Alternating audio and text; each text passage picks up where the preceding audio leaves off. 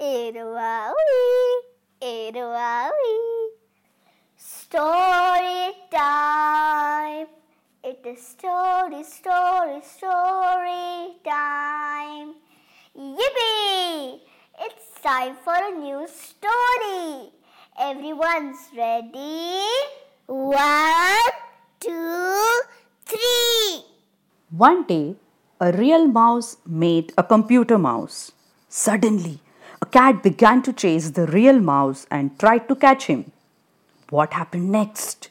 Title of the story: Two Mice. Original story and illustration by Aruna Kirthi. Translated by Rose Larson. Published by Room to Read. Narrated by Asavari Doshi.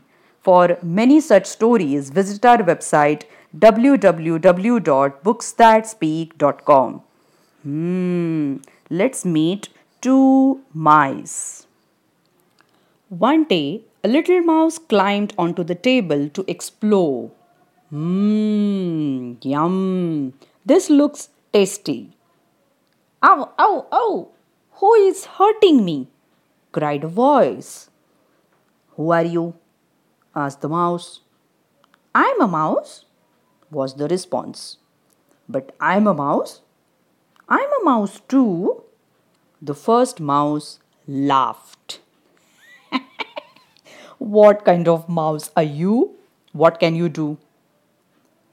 The mouse ran to the kitchen and brought back some cake. Look, this is what a mouse can do. A real mouse can eat the cake. You can't. Little mouse, watch and learn, responded the other mouse. She pulled up a picture of cake on the computer screen. The first mouse was unconvinced. You can't do what a real mouse can do. He picked up a pencil from the desk and chewed at it. Look at what I did to this pencil. This is what a real mouse can do. The other mouse pulled up a picture of some logs onto the screen. I can do more than that. Look. Well, can you dance like me? Asked the first mouse. Suddenly, the house cat appeared hissing. Oh no! Help! Cried the real mouse.